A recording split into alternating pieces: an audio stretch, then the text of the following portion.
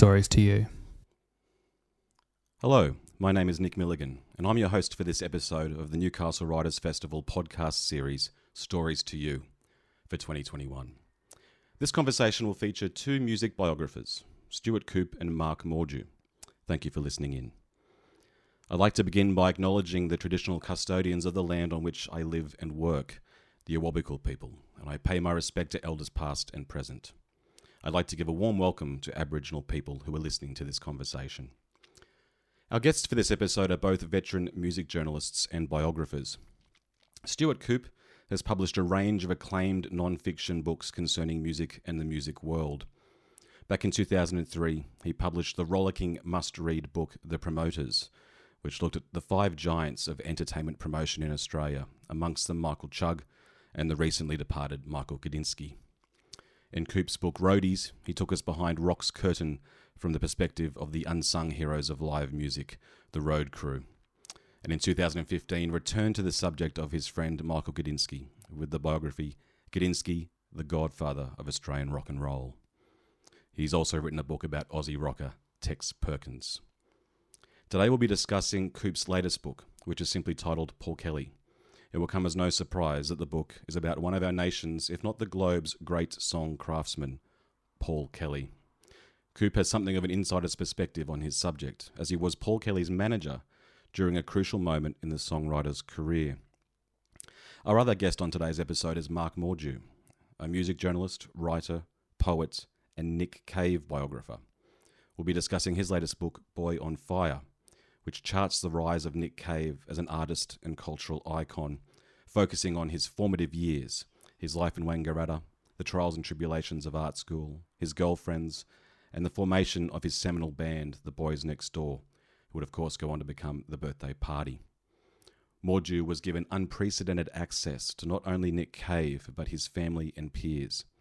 The result is a work of stunning intimacy and attention to detail.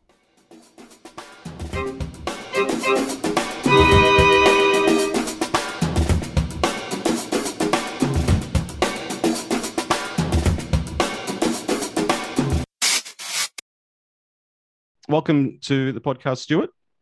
Thank you, Nick. And welcome, Mark, being here. Thanks. Now, I want to start with an obvious question, I suppose, and that is, what made you want to write about these particular subjects in Paul Kelly and Nick Cave? Stuart, in the case of Paul Kelly, as you mentioned in the book, he wrote a fairly sprawling autobiography back in 2010 called How to Make Gravy. But you felt that there was some parts of his career that he'd missed. What were the gaps that you felt needed to be filled in, and why did you want to write an extended piece about Paul? Yeah, look, I loved How to Make Gravy, and I thought it was, a fantastic, insightful 600 pages. But yeah, I read it and I went, oh God, there's a lot of stuff that he's not dealing with, and that's his prerogative. It's his book, so he chooses to write about what he wanted to write about. But I certainly noticed that there was. He didn't give a lot of attention to his emerging period in Adelaide in the early to mid 1970s. He dismissed the high-rise bombers in about, as one of the high-rise bombers said, everything he said in his own book about the high-rise bombers was correct. There was only a page and a half about them, and again, the dots, there was a lot of that sort of, that period really wasn't dealt with in Paul's book. Also, Paul didn't deal very much with any of the business machinations. Mm-hmm. I managed him for 7 years. I didn't get a mention. Not that I expected to get a mention. I didn't mind, but even Michael Gudinski got a couple of lines here and there. So he chose to write a certain type of book, and I wanted to do a different book, and I really wanted to. I spent quite a lot of time going, how do I make my book different to Paul's? Because there was absolutely no point in rewriting How to Make Gravy. So I stopped looking at How to Make Gravy. I stopped looking at anything that had ever been written about Paul. And I thought, what I'm going to do is give voice to the things that aren't in Paul's book. And outside of that content, the main thing that the main voices that were missing in Paul's book were, by the very nature of his first person book, everybody else. So I drew up a huge list that ended up being about 80, 85 people who were pivotal to his world from early on right through to the present day. So I didn't know, because until the very end, I didn't know how much of Paul I was going to get. He said, go ahead and do this book. And there was this verbal agreement that he would sit for, I don't know whether it was plural or singular, the use of the word interview, towards the end of the project. So I was ostensibly writing a book really without Paul's involvement, hoping that I would get some, and of course been pleasantly surprised by how much I got. But my exercise was really to talk to the people that toured with him, recorded with him, played with him, observed him, all of those things to create a picture that wasn't being told by Paul Kelly.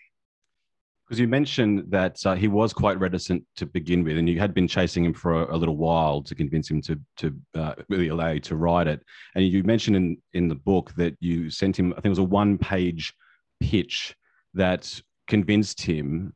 Did that one page contain pretty much what you just said, or was there one thing that you really sort of singled out to try to convince him? No, I don't think the one page was all that great, to be honest. Okay. Yeah, I spent about 5 minutes on it. Okay. It was really look.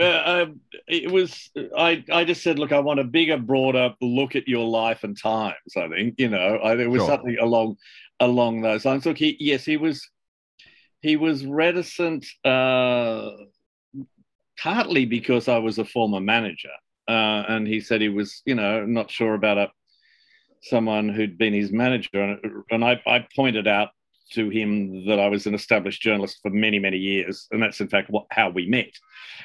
So I had runs on the board as a journalist before I attempted to be his manager. So there was that reticence from him. And I'm trying to think and I also just pointed out to him that like Mike Subject and everybody else, I mean, he's in the public domain. And I did say to his manager, Bill Cullen, I said, it's only a matter of time before someone writes a book about Paul. And it may or may not be someone whose best friend is Mr. Wikipedia and Ms. Google.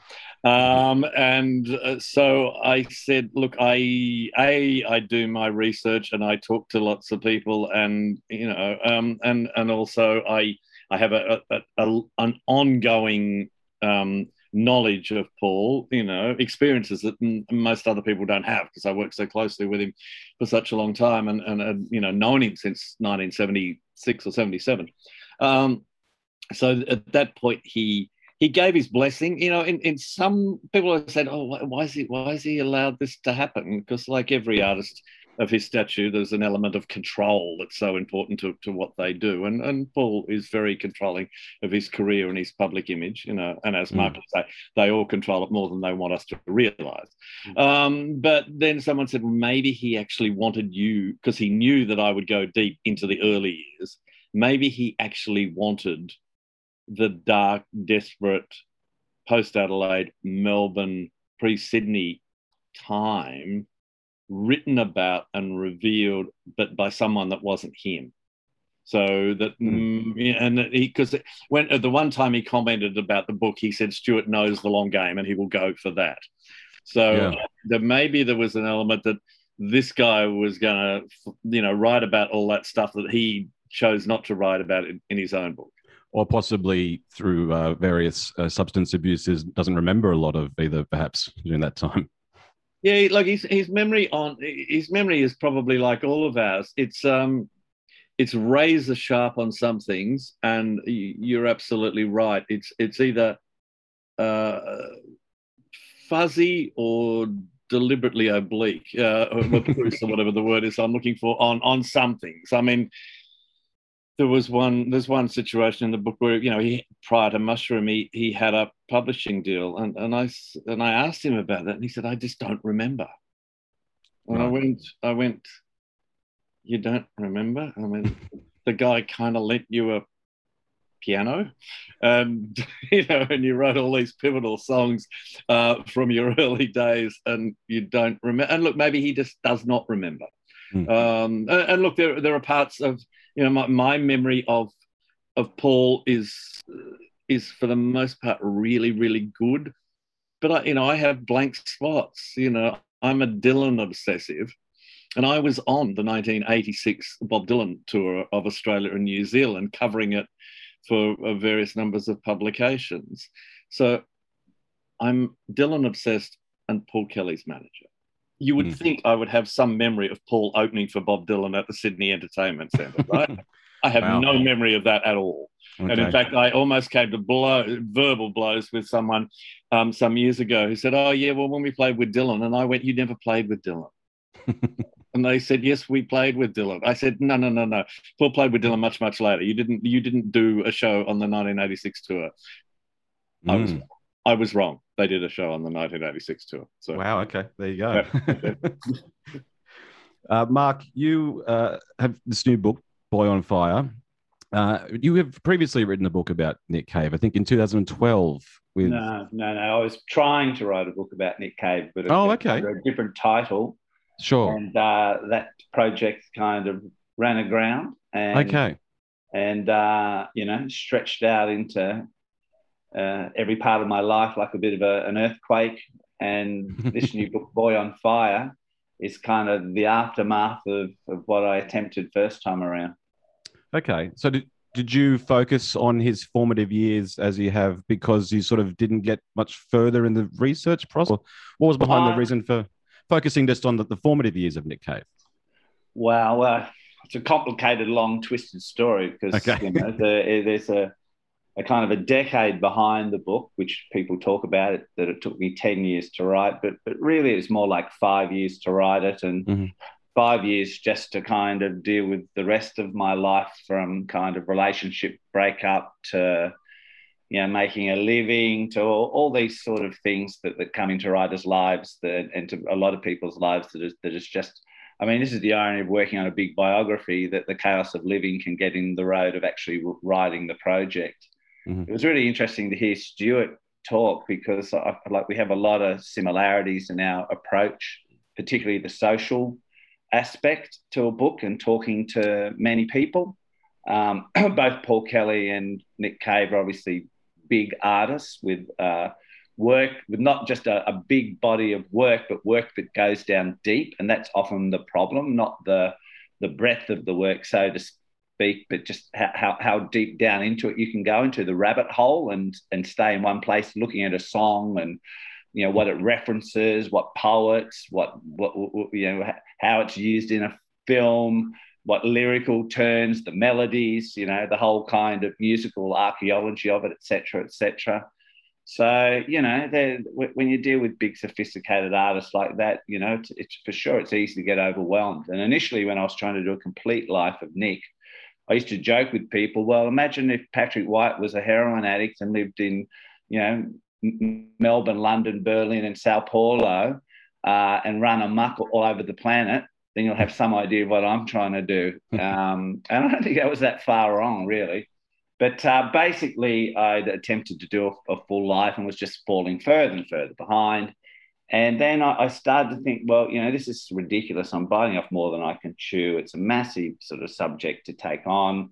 Everybody who comes into the book is practically a novel in their own right as well, in terms of their sort of, musical history and, whether it's initially when I was thinking of a full history, whether it's of inventors or Roland S. Howard or Blixa Bargeld, Franz Sturzenoi Boughton, blah, blah, blah, on and on.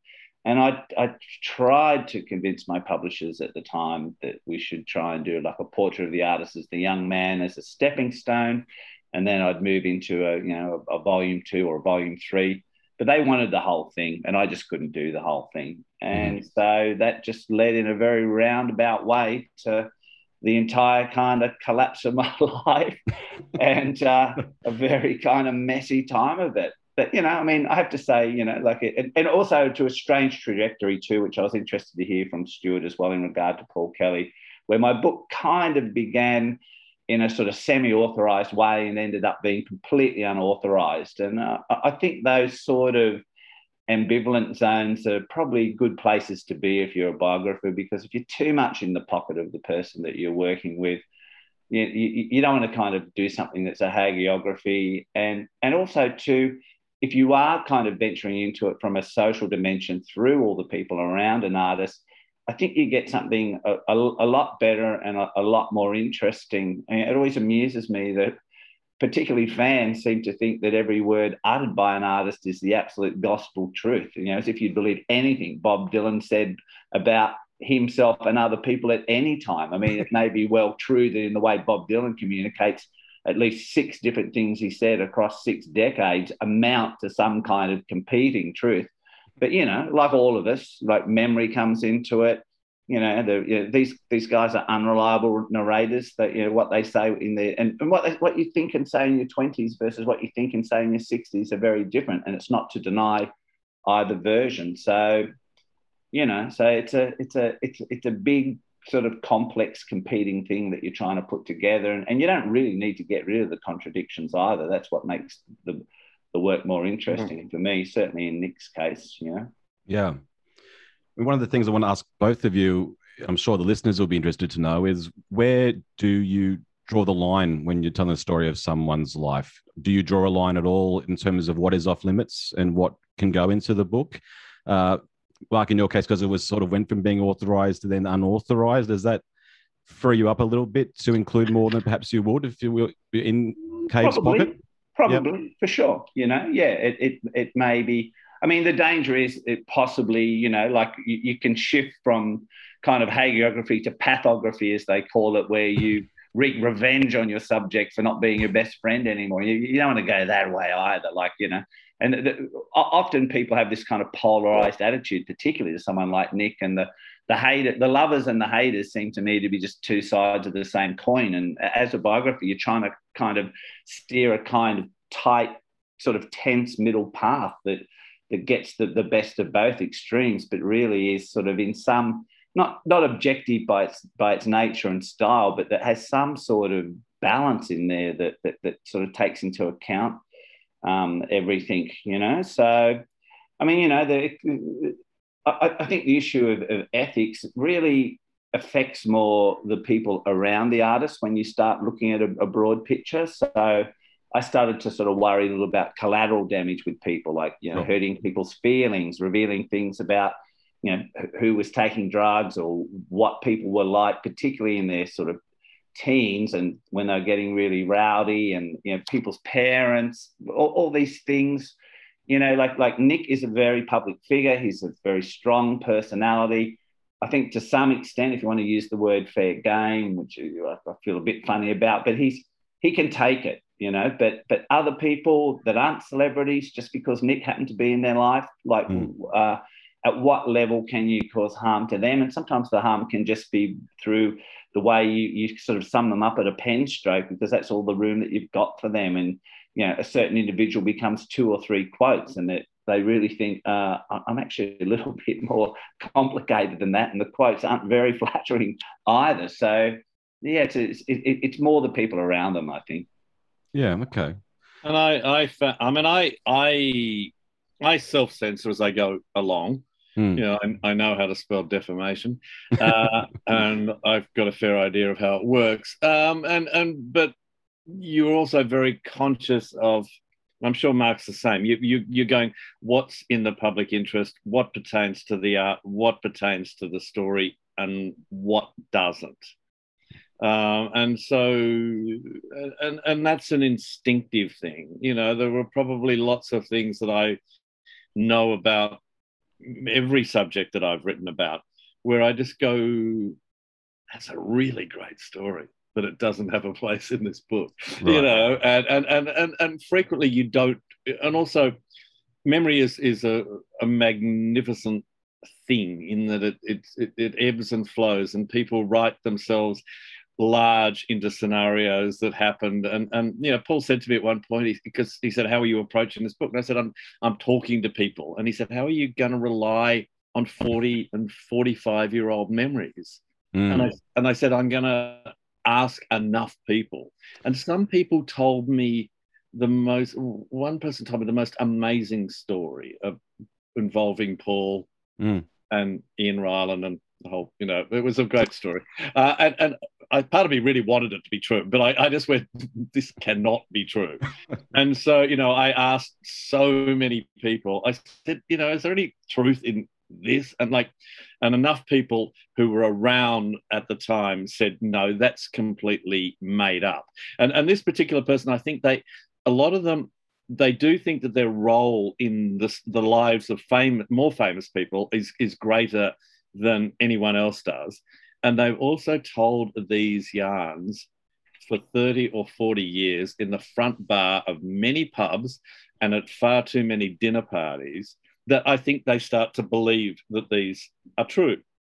And in my case with Paul, I was, as Mark said, I was pleased that my book wasn't authorized. I don't ever want to write an authorized book because I feel too constricted by that. And I think readers know that.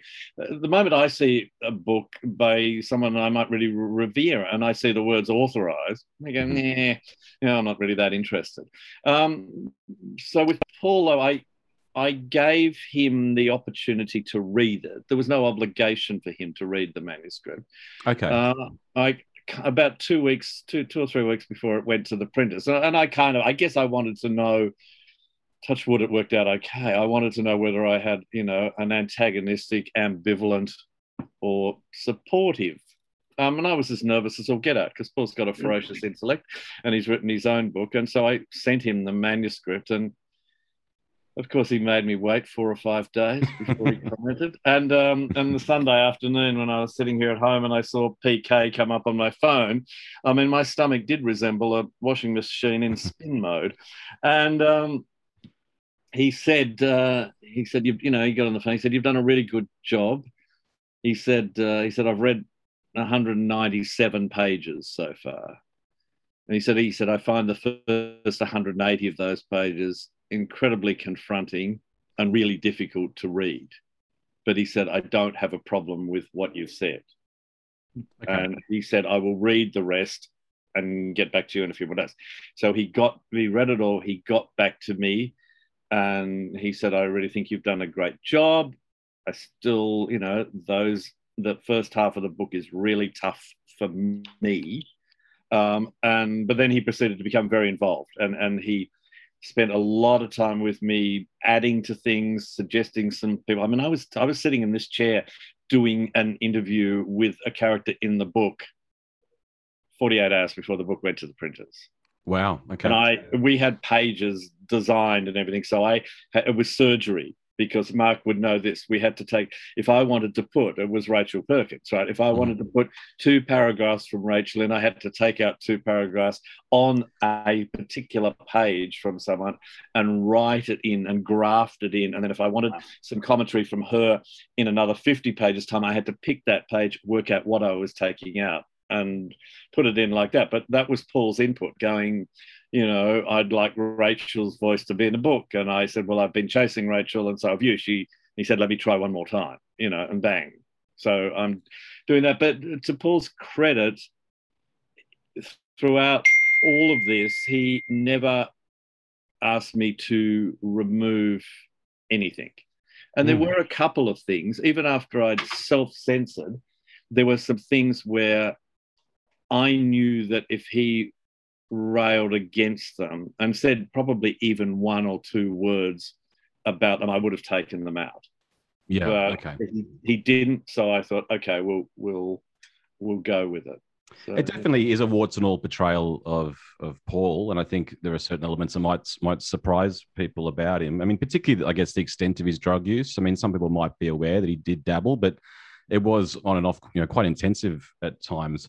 And of course, as the book covers, and as some people will know, Paul is incredibly squeamish about early parts of his career. Like he's had his first 2 albums wiped from existence as best as he can. He just doesn't want people to hear them, which was a surprise to me. I kind of do think of his career beginning with Post, but of course it doesn't. Yes, and that's what he would like the world to believe. But then I had this unnerving moment when were sitting we're having lunch in Tamworth, in fact, and we were talking about those first two records. And he looked at me and he said, "I'm not really happy with my vocals on Post." And I went, "Oh, don't tell me. Post's going to go through. Life's going to start with gossip, But I tried very hard to get to the bottom of why he hates or dislikes those records too much. I think my personal feeling is he might be softening a little bit, because particularly the second of those two records, Manila, the one recorded, of course, in the Philippines, remains one of my favorite Paul Kelly records, period. I think it's some of the strongest songs, amazing playing, everything about that record. I loved writing about it because it was fear and loathing in Manila. Even Paul says, "What were we thinking?"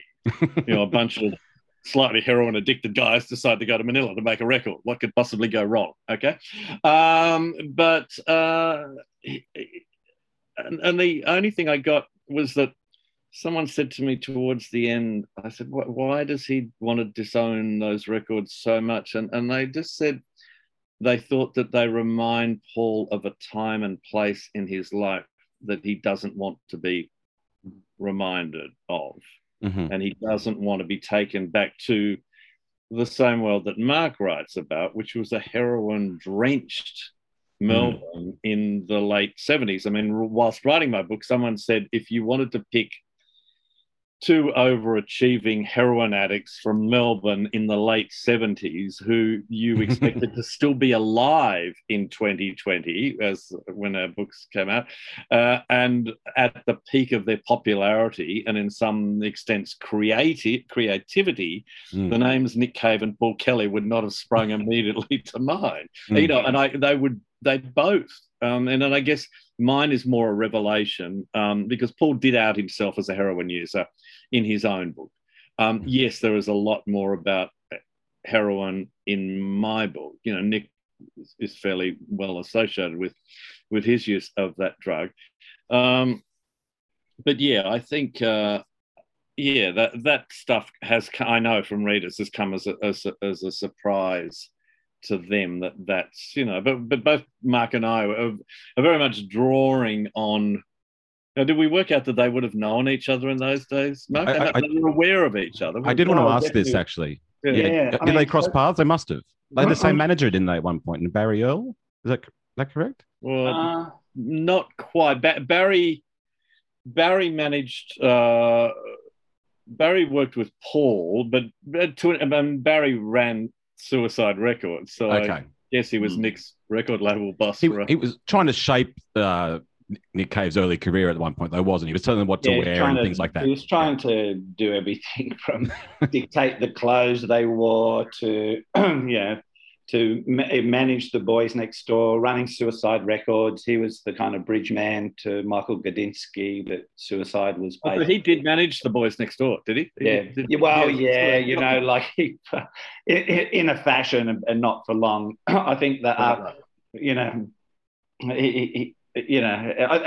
interviewed Michael Gudinski for the book, and he said that Barry was not the most artist-friendly manager in the world. Like, I think he had pretty grandiose entrepreneurial ideas and saw himself in a Jake Rivera kind of mode, and he was going to sort of restyle them, and he just got sick of Nick being so difficult and Tracy Pugh being so kind of delinquent and threw up his hands, And he was the guy who suggested that this bunch of largely heroin-affected Melbourneites should go to Manila. Oh, really? Oh, I didn't know that. Wow. Okay.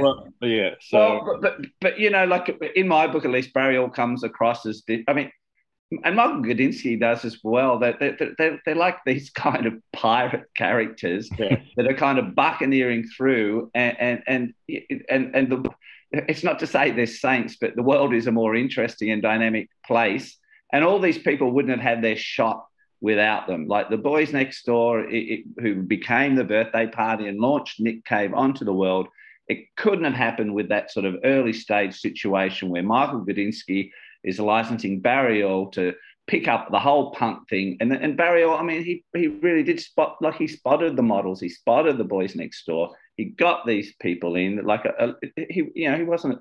There was and in actual fact, Lethal Weapons, even though it was sort of slagged at the time and the artist disowned it, it's a little bit like hearing about Paul Kelly and Manila.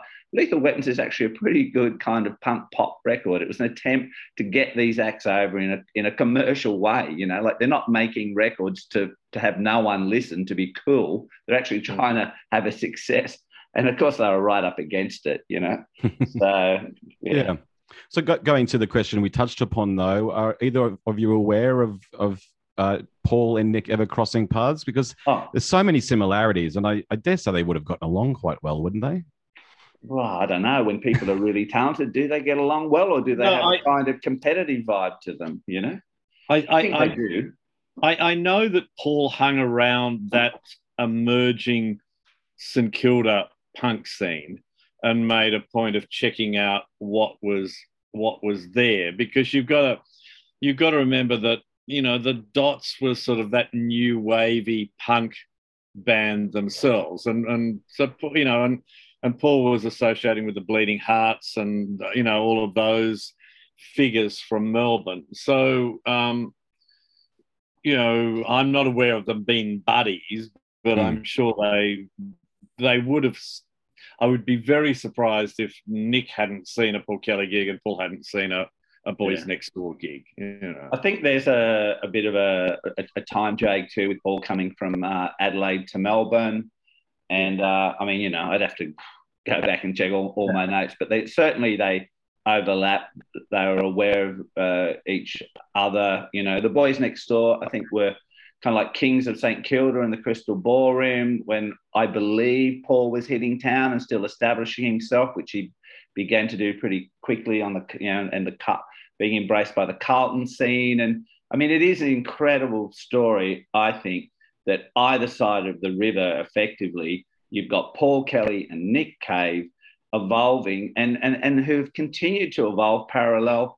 And even the differences in their careers are interesting. That Paul Kelly is such a sort of, in many ways, such a beloved and profoundly integrated into the Australian experience songwriter.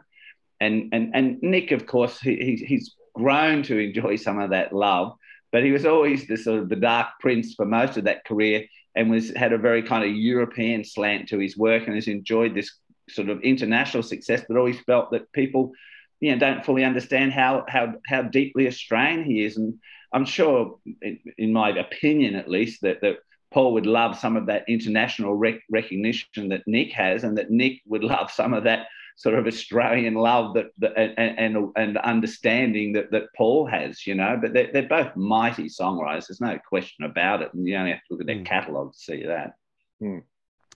It is, I mentioned it earlier, I suppose, that it is amazing that they both sort of made it through and achieved the success they did, given their penchant for quite heavy drug use. I wanted to ask a question along the lines of, can you look at both of these stories as a blueprint for success in the music industry? If you take away the drug aspect, if you look at how doggedly determined they were to I guess, shape their own destiny, they seem to have a very clear image of how they wanted to appear in public in particular, and sort of, I guess, wildly ambitious in lots of ways, and at the expense perhaps of friendships and things like that. Do they both serve as a blueprint of how to be successful in music? Well, I mean, with Paul, Paul's incredibly, he's been very, very determined from the very beginning. And yes, there was quite a lot of collateral damage in the the 70s and into the early 80s around his world. I mean, he's very single-minded about what he wanted. I said to him at one point, when did you first decide that you were a songwriter? And he said, when I wrote my first song. And where you've got what I've taken away a lot from Paul is the ferocious determination. I mean, he did some really mundane, hard-working jobs. He worked in mines, he worked on shipyards, he did all sorts of manual labor. He was a brickies labourer when he moved to Sydney in the 1984. But everything he did, he said, was just to enable him to be a songwriter.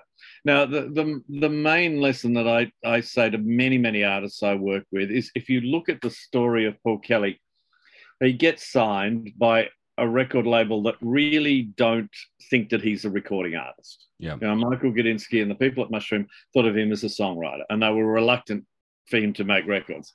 So he makes the first album. It has a minor hit in Billy Baxter on it, but doesn't really set the charts on fire. Then they go on this magnificent foray to the Philippines and record this great record that again doesn't sell. Mm-hmm. And Paul moves to Sydney, and he's physically not in great shape. His emotional life is in disarray. He and Hillary, have split up. He's got a young child. Things. Effectively, he doesn't have a record deal. And so, he gets to Sydney and he records. Well, he comes and meets me again, and he records this largely acoustic album, which is called Post. Now, everyone hails Post, as this breakthrough masterpiece. But, I know the sales figures, and most of the people that hail it as this masterpiece did not buy it at the time. Right. But if they did, they were all living in Surrey Hills near me. Yeah, they were all around the Hopetoun Hotel. And the thing is that Mushroom didn't want to release that record. Paul and I were going to release that as a mail order album because there was no record label. So, and then begrudgingly, it came out on the white label through Mushroom and didn't sell a lot of copies. So you've got this guy who's 3 albums down the track and nothing is really happening in a commercial sense. And at that point, I said to him, you would have had every reason to start wondering if school teaching or something of that nature wasn't a more viable career option. Mm.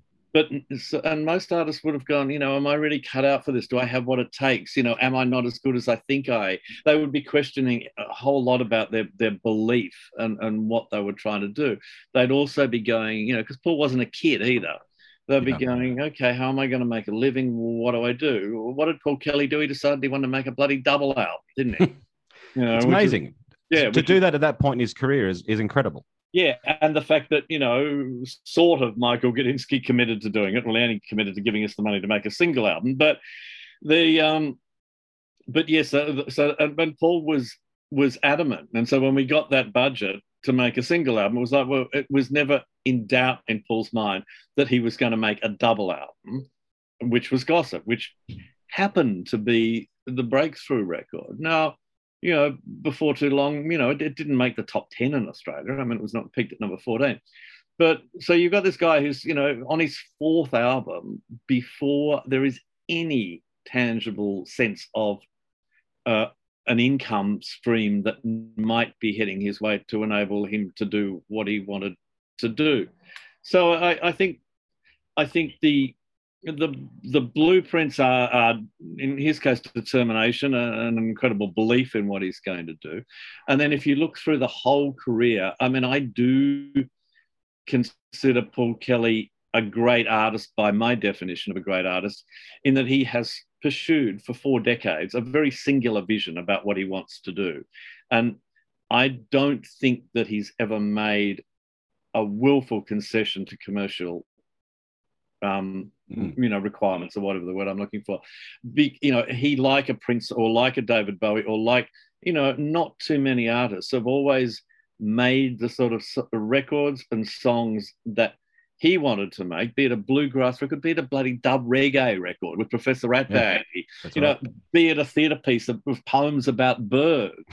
Hello, if you want to sell platinum records, that's not the way you're going to go about it, right? He could have very easily continued that mid-80s run of Darling It Hurts, 40 Miles to Saturday Night Before Too Long, blah, blah, blah. And things would have been just fine. Thank you very much. But, he breaks up ends his relationship with the Messengers. He goes off on all of these creative, interesting, he does soundtracks. He's constantly challenging himself, and he's saying to an audience, I hope you follow me. I hope you come with me. But if you don't, it's not going to change the records I make. And if you jump off the Paul Kelly train at one destination and you decide to rejoin 5 stations down the road, that's good too. It'd be nice to see you again. But it's not like when we get to 5 stations down the line, you're going to hear a record that sounds just like Gossip, so you'll be back. That's not how he works. And it's also, I think Mark will say, very much how Nick works too. Yeah, well, I was going to say that one of the really, as a long-time Paul Kelly fan, I was quite taken aback that he often had this my way or the highway attitude. I've always seen him as being this sort of a gentle nature, but he really did speak his mind when he had to speak his mind. It was fascinating. Mark, Nick Cave, obviously there are some parallels with Paul Kelly there. What's your response to that? It's really interesting to hear Stuart talk because, for sure, which has already been cited, determination, single-mindedness, absolute trueness to a hard-edged extent to one's own sort of art and what it requires. And it was also interesting to hear Stuart talk. It just made me kind of recognise, similarly to Nick too, for sure the Boys Next Door were the cool cats on the scene at the Crystal Ballroom, but outside of that, they weren't selling a lot of records. In fact, they were getting more kind of artier and weirder as time was sort of marching on. Just before they left Australia, they arrived in England. Nobody wanted to know about them or sign them or have anything to do with them. And the conversation Stuart was just having just set me think about that these artists, that the reasons that kind of made the road hard for them are the reasons that have also allowed them to both succeed and to endure. And there's this notion sometimes with artists that what some people see of as a failure, i.e. a commercial mistake, can often be the key to their longevity because they're not interested in repetition. They're not even necessarily interested particularly in even pleasing their audience, although they obviously love having an audience. They're interested in what their art demands of them. And, in the long sort of marathon run, Nick and Paul have obviously sort of proved their decisions to be the right ones. And even the work that may have been called into question or that they themselves are a bit funny about, if you're looking at, a record like sort of Manila, or in the case of my book, the sort of early, what Nick would probably regard as his juvenilia almost, with, an album like Door Door and Hee Haw, which was much more experimental. You look back at that music and think, actually, you know what? They're actually pretty bloody good records. It's just that, across the extent of a life, you've made 10 masterpieces, 10 really good records, and you've got another 8 that are interesting. It's like, wow, if that's the worst that's going to happen, that you've made an interesting record rather than a masterpiece, I think you're in pretty good hands. Yeah. Someone said the other day, and I thought it was interesting, they were talking about Bob Dylan's catalogue. And, a lot of people write off so many Dylan records, but someone said, you know what? Every one of those 50-odd albums, no matter how kind of mediocre a lot of them are, there's not one of those records that doesn't have something mind-blowing on them. And I think it's the same with both Nick and with Paul. There are records that I don't care for of Paul's as much as others, but there's always something there. And you might have to search it out. You might have to go looking for it. But even at their most, maybe, when they are less inspired than they are at other times, they're still doing pretty interesting stuff. Yeah. You're both very literary guys as well. I think that's incredibly interesting, very intensely well read and able to call upon that. And so they've always chosen their bands wisely too. They've always got gun musicians with them. Yeah. Yeah, and in both books, you do get the sense that they were very voracious readers. And in fact, as a young man, I discovered Raymond Carver through Paul Kelly and Everything's Turning to White.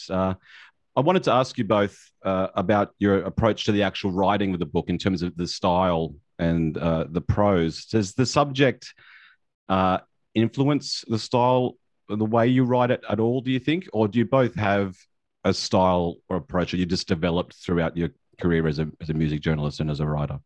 Stuart, do you want to go first? Yeah, this is probably less stylized than other books that I've written. With my Michael Gudinski book, I literally did spend an hour every day before I started writing trying to get into what I called Gudinski zone. and I actually had, and I consciously every day tried to conjure up what I imagined Michael the way he would think, and I tried to bring his talking style into my head, and so the book reads. I tried to write it like Michael Gudinski talks and thinks, or talked and think, and so that had a much more distinct, I thought, style and voice to it than the Paul. My Paul thing is a little more straightforward. Because it's very driven by other people's voices.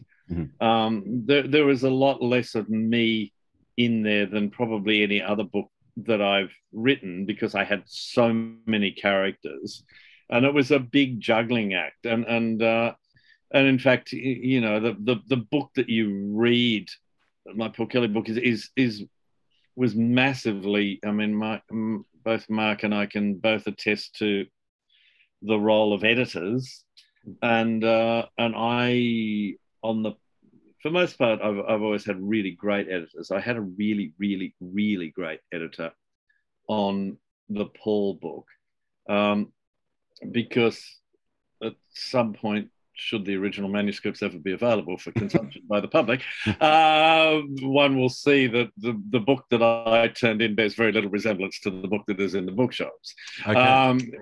In that I had every character having almost a chapter, and I had Paul coming in and out of all of that, but as a separate voice.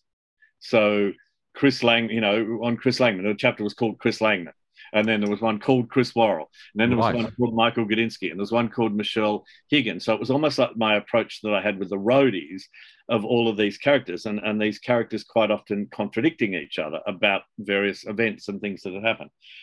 But then it was suggested, in fact, I remember my publisher calling me up and she said, "Stuart, I'm going to send you a couple of chapters of what the editor's done to your book." She said, "Don't be afraid. It does look just a little different." And she'd done this masterful job, along with my partner, Susan, who for, 3 or 4 weeks stayed up till 3 o'clock in the morning reshaping this manuscript, because I was too overwhelmed by it to actually see a clarity. I'd done all the writing. I mean, every word in the book is my writing.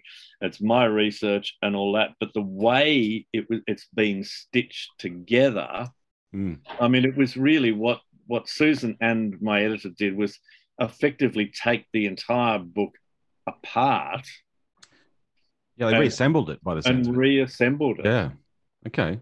With no guarantee that I would like the reassembly process. Be hard to disassemble, I suppose, although you had your original manuscript. And then, so when I looked at it, without swearing, I went, "This is ... good." So yeah, it's But getting back to your original question, Nick, it probably has less style. I mean, I didn't try. Unlike the Michael Gudinski book, or I didn't try and write like Paul Kelly, how I imagined Paul Kelly would write. I was more the what's the word I'm looking for? But I was the guy who talked to all of the characters and let the characters talk and knew how to prompt the characters about the yarns and the stories and the events, and then I really let them. So if there's a stylistic tone, it's very character driven. Yeah. Okay. Yeah. Mark, how about you? Were you influenced by caveness, if I can use that adjective? Not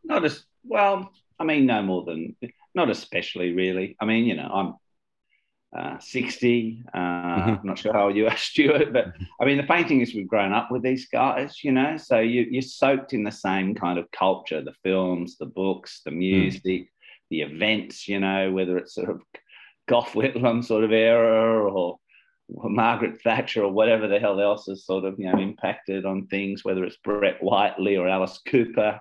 I mean, they're all there inbuilt in you. So often I think you might not have a similarity of voice, but there are lots of sort of kind of cultural kind of affinities that make it maybe easier for me and Stuart to have written the books that we have about Paul Kelly and Nick Cave than someone perhaps of another generation, because it's sort of intuitively a part of who we are as well. I mean, I was probably more interested in the possibilities of trying to do a biography in new and different ways, and that I think initially was another reason that caused me lots of problems, because I had really sort of high artistic ambitions, but I think those ambitions are still there in Boy on Fire in lots of respects. Maybe in terms of voice, humour, because Nick can be pretty funny, but then so can most of the people that I spoke to. So if there's a feeling of voice that came from others in the book, I think it might be this sort of dry or black sense of humour that's very Australian, that was a reminder for me to not get entirely kind of carried away with the cultural side of things and being too arty alone and too literary, and to remember this sort of kind of wild sense of humour that was undercurrent to things. So, I mean, that was an influence. Sorry, Mark. Yeah, that's okay. I was just also going to just say that maybe the chapters tended to change a little bit like swimming in a river or something, because depending on who was speaking, the tone would sort of shift, and that would kind of spill out over the way I was writing. But I was always aware. I mean, like the thing that happens particularly with someone like Nick is that there's this sort of veneration of him, and you see it online, particularly at fan sites, that is so full on. But you see it too in rock journalism, and I've been guilty of it myself in the past. You get carried away with the verbiage. So I knew I wanted to control the tempo and control the language and make the most of it as a rock and roll book and as a rock journalist, but just to sort of like, keep it tuned, held back to number 7, like just hold it in, reined in, rather than kind of let myself sort of get lost in it all, I guess. And I think that was important too, for there to be a sense of restraint in the book and a feeling of being in control of all the material as much as anything. And in my case too, I also, Nick, I mean, as I said, I didn't go back and read Gravy or anything, and I find it fascinating that Paul can write a 600-page book about Paul, and I can write a 350-page book about Paul, and there's only a couple of things in common in the two books. But also, I consciously didn't set out to do, and Paul explains how and why he wrote songs constantly, because his book was based around 100 songs. And there's nothing that drives me crazier about a lot of music books is when the author tries to tell me what the song's about. Right, I'm not interested in I'm not interested in that person trying to tell me what the songs are about, and I'm not interested in telling someone what the songs are about. I mean, I whilst I was writing this book, I read a half terrific book about a biography of Joni Mitchell. And the half that was really great was the half about Joni Mitchell's life, which with lots of information that I didn't know. The half that almost had the book thrown at the wall many, many occasions was, more than 300 pages, where this guy decided he was going to tell me what Joni Mitchell's songs were about. You know what? I can work it out myself. And what I think they're about may not be what Joni Mitchell biographer, author guy thinks they're about. And I find it so patronizing and condescending. I can sit there and fill up another 400 pages of my book on Paul by, telling you exactly what I think Adelaide is about and what leaps and bounds. I could have written 20 pages about Aussie rules football and the Nilex building and the history. I mean, I spent more time than one should reasonably spend, examining. Mark talked earlier about rabbit holes. I know more about the Batman Faulkner Inn in Launceston than pretty much anyone, because I went down that rabbit hole. You will ask why, Nick. You are wondering. Because it's the venue where Paul Kelly and the Messengers played their last ever gig. Do I need to know anything more about the Batman Faulkner Inn in Launceston than that? No. We're done with that bit of information. But I looked up photos of what it used to look like. I tried to work out where the band room was and all sorts of stuff. But, but getting back to I just shied right away I wanted to tell a story about, Paul and his world. I didn't want to do an analysis of Paul's songwriting and his poetry and what he was on about, Yeah. and that was, other people may do it very differently. People might write books about Paul in the future where they take a completely different approach. But it's the same with Dylan books. I mean, there are so many goddamn Dylan books explaining what he means in John Wesley Harding, explaining the nuances of Like a Rolling Stone. For God's sake, Grant Marcus wrote an entire book about it. Dave Marsh writing a 300-page book on Louis, I can sort of get. But, I just didn't want to go there because, I'm second guessing what Paul's on, what he was thinking. And he's got no interest in going into that stuff really in an interview, and that was where I would veer into asking him stuff that was in his own book. Sure, a couple of times I did lead into that in interviews. He said, look, I wrote about that. Yeah. Okay. And I went, what? Good point. We'll leave it alone. Yeah. Well, Stuart and Mark, lastly, I wanted to ask you, have you had time now that these books are on the bookshelves out there to think about the next project? Stuart, you've been quite prolific in the last decade or so. You must have something else in mind. I actually wrote another book while I was writing Paul, just to make Mark feel really bad. Sorry, mate. No, I for the last couple of months, the Paul book, I actually had a little ritual where every morning I would get up, and before I went anywhere near Paul, I would write 300 to 400 words on a famous, or in some cases not famous, Australian song of the 1970s. Okay. Had to have been released on a 45 because Jane Clifton and I have written a book which is our perception on Australia in the 1970s through 100 songs. Okay. So we each did 50. So every day for 2 months or close to 2 months, I would start my writing day by writing 400 words about Eagle Rock or Arkansas Grass by Axiom or whichever go-between song I did from the 70s or whatever.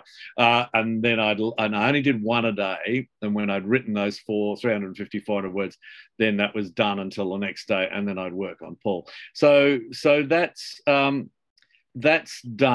And also a book of interviews I did with Elvis Presley's band, the TCB band, came out in America, but I'm starting a little publishing company of my own with Brian Taranto called Love Police Books. And that Elvis book in a revamped version will come out through that imprint. And I'm just looking around for a big project that I, and I'm not sure that there's a music project around that I really want to spend 2 or 3 years of my life working on. I'm not sure there's a subject left that I personally can engage with for that period of time. There are a lot of subjects that warrant books, but there are things that I think should be done, and I may well look at them for this smaller imprint. Like, I think there should be a Lobby Lloyd book. There should be a Wendy Saddington book. There should be an Ian Ryland book. I can go on. And they may well see the light of day in this small imprint, pretty much a little bit like the 33 and a third series of books, where they're about 100, they're about 35, 40,000 words and that. But in terms of a big book, no, I'm not sure at the moment. But my partner said to me yesterday, she said, "You're ready, aren't you?" And I said, "Yes, I'm ready." So I've had that pause period, and I'm kind of itching to get stuck into something that's big and meaty, but I don't know what it is yet. Okay, well, look forward to it, whatever it turns out to be. And Mark, would there be more of Nick Cave's life, or do you feel like you've covered him as best you can? No, I think there'll be more. I mean, every man and his dogs ask me, "Oh, what about volume 2? When's it coming?" I'm just like, far the out, sequel. man. it took me 10 years to carry this to the shops, and it's like, they'll be wanting me to knock it over by Feb, But I think I'll, I'm pretty well, committed to the idea now after a lot of hesitation, because there was so much heartache and difficulty involved to do a volume 2, because I've got such an awesome reaction from people to this book, to Boy on Fire. And I've got, absolutely, because I did so much research and so many interviews, enough material to sort of cover Nick and the birthday party in London and his whole period in Berlin to sort of saturation levels, and Sao Paulo as well. And that sort of has its own kind of finite energies, Beyond that, I think that they'll be, you'll be pushing over my tombstone before I make any further progress. But I'd like to do that volume 2. My publishers, in the meantime, are interested in this novel that I've sort of got a draft of, that I had kind of tucked away as well after doing my MA. I know everybody's got a novel in their drawer, but, I think it's pretty good, I haven't. You know what, Stuart? I'm glad, because you're writing way too much, in my opinion. And I'm feeling a bit like Stuart too, though. Like I've wondered about sort of putting together some sort of, best of my journalism or some collection. I'd really love to do something like that. But, I'd love to work on a non-fiction project that is somehow finite, that doesn't necessarily chew up another 5 years of my life. And, whether that's a more controlled character study or to do with an event of some kind, I'm not sure. But to basically take advantage of the journalistic side of my nature, and to move through something a little more quickly, and spend 6 months from woe to go on something. But that's sort of one of those place and time things. And, what comes to mind, of course, is Truman Capote in Cold Blood, but that turned into a monster all its own for him. Yeah, absolutely. Well, thank you for your time today, gentlemen. It was lovely to talk to you. Thank you, Stuart. Thank you, Nick. Thank you, Mark. Yeah, thanks. And thank you, Mark, for being a part of the podcast. No worries.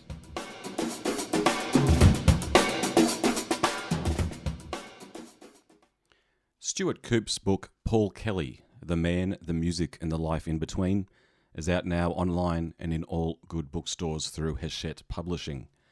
Mark Mordew's Boy on Fire, The Young Nick Cave, is out now through HarperCollins Australia. Don't forget, the Newcastle Writers' Festival will make its triumphant return from September 24 to 26 this year in 2021. So stay tuned for the program announcement. You've been listening to the Newcastle Writers' Festival podcast series, Stories to You. I've been Nick Milligan. Thanks for listening.